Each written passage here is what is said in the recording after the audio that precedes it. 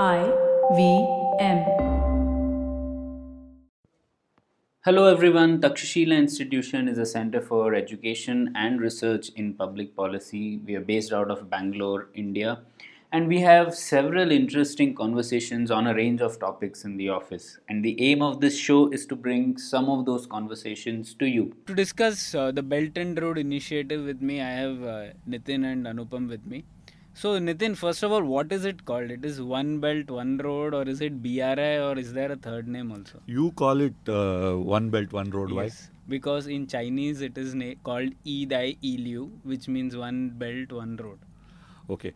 Anyway, if you ask me, the best way it should be called is Many Belts, Many Roads, because that's how the old trading patterns of Asia used to be. But okay, let's call it Belt and Road Initiative, because in English it seems to be the case, right? What what I found interesting, and I'm very happy about, and really, what I'm really thrilled about, is that have a sense that I've been proven right, because 2-3 years ago people were saying that, oh, China is spending $1 trillion in the neighborhood, and all those countries who are part of Belt and Road or One Belt One Road will become Chinese satellites, and India is losing out and all that. My answer always has been that let them do it, because once the trading relationship or the investment relationship becomes clear and the project relations become clear, nationalism in these parts of the world will start kicking in and saying, like, look, we don't want to be hostage to China. So why do you say you have been proven right now? Because what happened in Malaysia, I think Malaysia, it's been happening for a while to some extent with Sri Lanka, but Malaysia and Dr. Mahathir Mohamad has just blown the Belt and Road juggernaut to a stop. Forgive the metaphor. But this guy literally goes and says, look, I'm going to stop this. This is bad for Malaysia, and I'm going to stop this. Right? Of course, it played in with Malaysian internal politics and all that. But what it just did is that all the deals, I think, depending on how you count, it could be $30 billion or it could be $150 billion of investments which have been promised by China. Mahathir said, we are either going to freeze it or we're going to stop it. And to make sure that nobody mistakes what his intention is, he went to China and he told the Chinese leaders the same thing, that we are going to renegotiate. Yeah, that's very interesting, right? Given that all the other countries till now, it was being portrayed as a gravy train, which many of the countries were trying to utilize. So, Anupam, can you just tell what is this BRI about from an economics perspective? Essentially, BRI, China wants to spend money in building infrastructure, and it's doing this mainly to, it has excess capacity that it wants to utilize, and it also gets jobs for Chinese, and it can earn, interest on the loans it gives. It can earn, there's some return on investment if these projects are successful, and ultimately it's also about buying some kind of influence in these regions. It's mainly the latter, because if you look at the credit rating of the countries, sovereign credit rating of the countries they have invested in, there's only one or two which is investment grade. Almost all the other countries are countries which cannot repay the debt. They are already in some kind of a debt trap and a debt crisis, and this is further injection. So anybody who says that the Chinese are going to get back return on investment based on Belt and Road from a pure economic perspective is smoking something which I don't know what that is. The first three reasons are the official given reasons as to why they're doing it and what is generally bandied about. Even for the first reason, right, when you were saying about Chinese workers working outside. Now, China, like India, has such a big domestic market. How will such a large number of people, let's say, work outside China? That is They'll get on a ship and they'll go there. They'll go in an aeroplane or a ship. How will other countries just accept Chinese coming in such big numbers? Well, they are not. I think initially they didn't realize the scale of this, right? And I think you look at Malaysia again as a classic example. The reason the Malaysians were so unhappy with this is because Malaysia actually has a manufacturing base of small and medium enterprises, and these guys are actually part of the manufacturing value chains, supply chains of global companies, right? They're small companies, medium-sized companies, but they're part of global supply chains. Now, what's happened is large part of the Chinese investment in Malaysia takes the supply chain back to Chinese companies. So although the projects are happening in Malaysia, the suppliers and the contractors and the laborers, all of them are linked back to China. Right? And that's why the Malaysian companies are unhappy. And I think because of that, and it's not surprising that Malaysia stood up first to China, is because I think this is the place where the political economy is such that people who are losing out actually have political clout. If you look at Africa or Maldives and all these places, people who are losing out have no political clout. So the rich and the elite and the government people, the president and all those guys make their money and make their cut from this. And the people who are dispossessed or disenfranchised by the Chinese investments have no voice. So the game continues in these places. But I think the other one is probably going to be Pakistan. Pakistan is also coming to that level. Yeah, many interesting things happening in Pakistan also on this. Even though Pakistan's CPEC was supposed to be at the flagship project under Belt and Road, and the amount of protests which are now coming after Imran Khan has come up also, it seems that there is some renegotiation. Yeah, but interesting about Pakistan is that, look, if Pakistan borrows money from China, large amounts of money from China, people think Pakistan will have a problem because they won't be able to repay back the money. But it's also a problem for China because what if Pakistanis don't repay back the money, right? So there's a problem for both sides.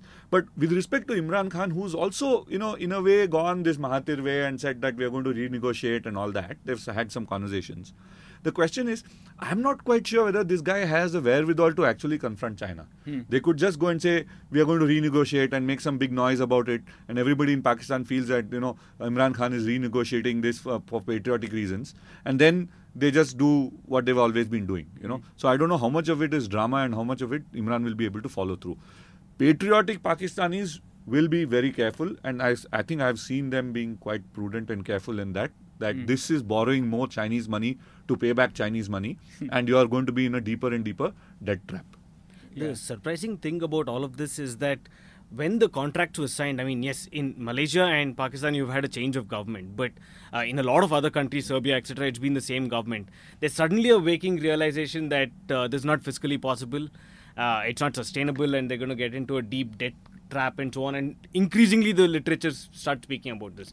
Before, there was nothing on that. I mean, it was more about the influence that China is going to have and so on. The fiscal sustainability was not really spoken about until quite recently. Yeah, that's a good point. I think the narrative has changed, right? A few months back, it was all about China. This is a new initiative, China changing the world order. But increasingly, the stories that now talk about this initiative are all about debt trapped and ODOR, one depth, one road kind of things, right? So that I think is narrative has changed. What I think is this reflects is a realization that wherever there is nationalism, any national leader who hopes to survive in power based on a relationship with China, which sees the national interest being frittered away, is likely to lose power. So Razak in Malaysia, Nawaz Sharif in Pakistan probably are the biggest examples. But given that there's a wave of nationalism and populism everywhere, I think it runs counter to this BRI in a sense, right? Exactly. So I think maybe the surge of nationalism and populism around the world is going to have a backstop on what BRI does. And for this, I would blame the Chinese. I mean, if you really thought that you could go around the world and buy out leaders in this way, or give enough money and put everybody into a debt trap or some kind of things, I think you were working on a very, very weak understanding of how the world works. And even the way they structured the contract and so on, again, it kind of betrayed a lack of understanding, right? Because like countries have these local sourcing requirements, a part of the project and the loans that were given, the conditions were that you use raw materials from China, as in you have to buy those raw materials from China, you use the Chinese workers in a particular ratio and so on. And obviously, there was going to be a backlash against something. So generally, it's not like that, is it? If, say, India does or US does similar FDI investment, there is... If US invests in India, there's no way they can... FDI is different, but aid has always had this dark side. Wherever foreign aid has been given or concessionary loans have been given by the Export-Import Bank of a particular country, what would happen is they would expect you to procure goods from your country, right? So when US would give money to a concessionary loan to Bangladesh to buy a submarine cable, then they would say the contractors which will install the submarine cable have to be US contractors. Correct. So this always was known, right? And people sort of understood this because most of these countries didn't have those contractors or firms in the first place, right? They because didn't they were have not the choice. as developed. But when it comes to labor, When it comes to labor, it becomes different, right? Because now you're getting even 100 workers or 1,000 workers in a factory, in a place where there is large numbers of unemployed people or people who don't have high wages. They see foreigners coming in and doing the kind of work that they think they ought to do. Then there's going to be a backlash. And I think that's happened everywhere. It's happened in Africa. We knew this about 15 years ago. It's happened in other parts of the world also. So now it's just come up to the fore. Yeah, in fact, there was some news about how South Africa is also speaking this about this, Zimbabwe, etc. Djibouti, as well. So, which is one of the biggest ones.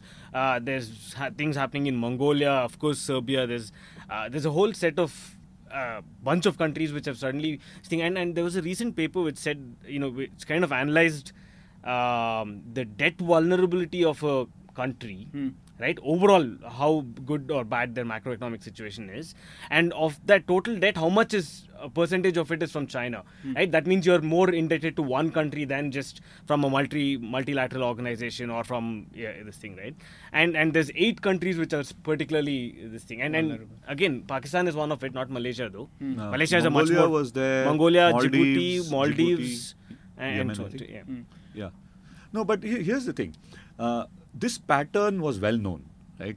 Harry Broadman had a book, I think 15 years ago, which talked about the difference between the Indian model and the Chinese model of engagement in Africa, where he was saying that when Chinese companies invest in Africa, they would bring their own labor, they would bring their own technician, the entire supply chain would be traced back to China. Whereas when Indian firms did business in Africa, they would use local labor, local resources and local supply chains and so forth. This was well known. The fact that the Chinese thought that the same pattern can operate in other places where the political awareness is higher, political economies are different, still begs the question, what did they think they were doing? How did they think they'll get away with this? But let me play the devil's advocate here, and it's a line of credit which the Indian government gives. For example, each line of credit is also associated with a company that country should work with, an Indian company with. So in that sense, it was similar, right? It was similar to BRI. I guess there was no labor restrictions. That is the new thing about BRI. But Indian companies doing it in Africa was not very different, isn't it? Yeah, conceptually the numbers were small. The pattern was different because this is a transaction which was a loan through Exim Bank and it was transparent and so forth. Now here's the interesting part about the Belt and Road things. Most of these deals are opaque. The people in that country, other than the people in government, don't know what the deals are, right? For example, Imran is still trying to fumble around and trying to figure out what exactly these deals were, what are the terms, what are the liabilities. Mahathir, for example, in Malaysia found that a lot of these obligations Malaysia has towards China are in the form of contingent liabilities. Contingent liabilities are basically outside your budget. What it means is that there's a public-private partnership project where, let's say you build a bridge or something, and the bridge is going to generate toll revenues. And if the toll revenues fall below a certain level, then the government actually pays the difference. Okay. So these are contingent liabilities. So there are a huge amount of contingent liabilities in the Malaysian projects.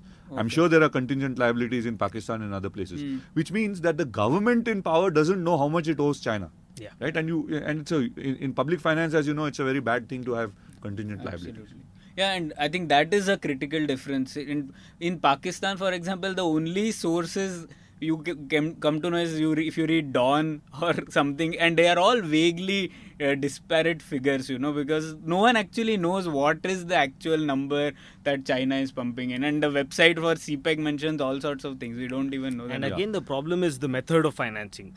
I mean, sometimes it's an outright FDI, sometimes it's a loan, it's given between governments, it's a sovereign loan, sometimes it's a Chinese company investing in somewhere else and so on. So it doesn't always get neatly classified as this is part of BRI, this is part of BRI and so on, right? Some of it gets recorded as FDI, some of them get recorded as loans, and then there's this whole grey area that you don't know about. I mean, and I think that's part of the problem what Malaysia is facing. They think that the 100 or 50 odd billion that they actually this thing is vastly understated. Okay, so now let's discuss and the future. Okay, I want you to think, Anupam, I want you to think from the economics angle, how is this going to play out for China and for some other countries? And Nitin, I want you to tell me how would it be for from a political and geopolitical point of view, what will happen? What do you see? How do you see this playing out? Anupam? Okay, from the economics angle, I think China is also, has to be clever. It doesn't, yes, it has vast amounts of foreign exchange reserves and so on, but if there is an actual default on its loans, and we are close to that in Pakistan, right? The IMF is saying that we will not give you a loan because you're going to use that to pay back China. If any of the countries actually default on a Chinese loan, even if it is small, it can actually set off a small financial crisis of sorts, right? Because and that's not what China wants, and immediately the trust in this Chinese money will go down massively. Okay. And people will not be willing to even invest in China or other countries will not want Chinese investments and so on. So that thing can really break up. Contagion of BRI. The contagion of BRI. Okay. Yeah. I think that would probably be a very realistic near-term threat that China is facing, and it has to be very clear on how it wants to go about this. Right? It can't keep trying to invest in countries which have extremely low rating, investment grade rating, and then it can't hope for the best, basically, right?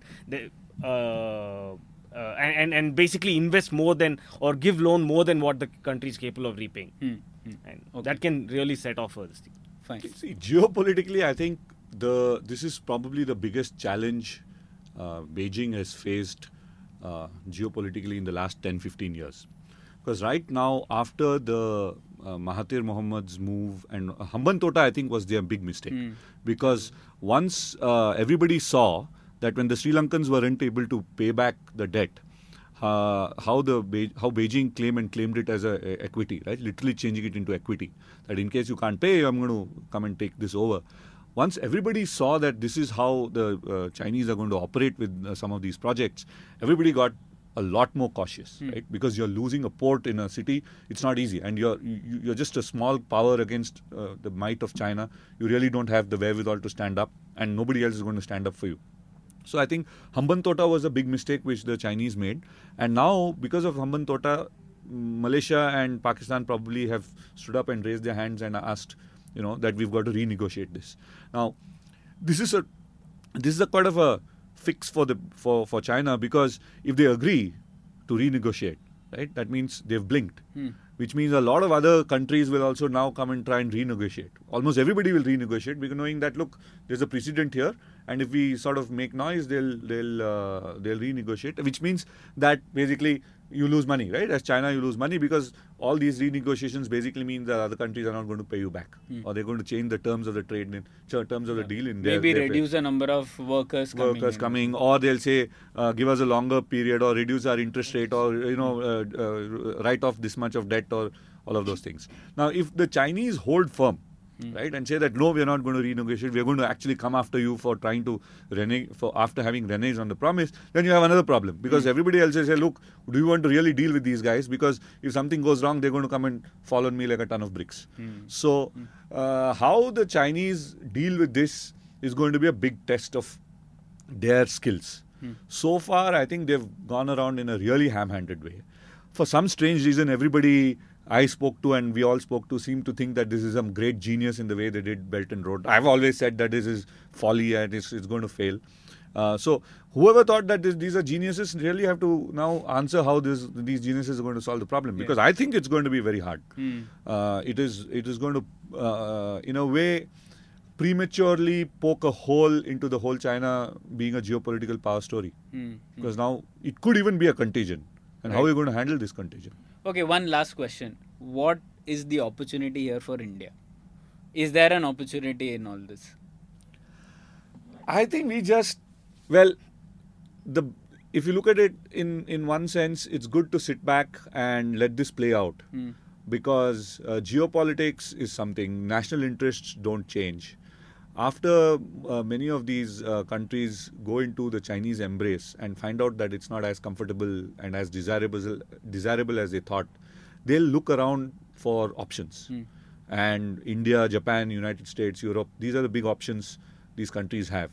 And we should be ready to reach out when Chinese countries that are in a Chinese embrace want out. But what about the direct way? Like, why not have Chinese investment in India, given that all these countries are not going to be able to pay for the Chinese? Obviously, I mean, Chinese have to invest in India because of their own Their interest. own interest, We don't have to be part of a Belt and Road. Correct. I mean, as I said, if all the countries that you're putting your money in are not credit worthy, right? Your money is really being poured into some project because of your geopolitical designs, whether they succeed or not. But you've poured $1 trillion into all these countries. Now, somebody is going to ask the president of China, hey, there's $1 trillion of our money. What did where are you going to get returns out of it?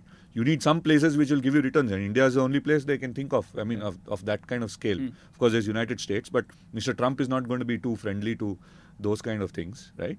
So they have to invest in India. It's not something that we have to go and reach out there for.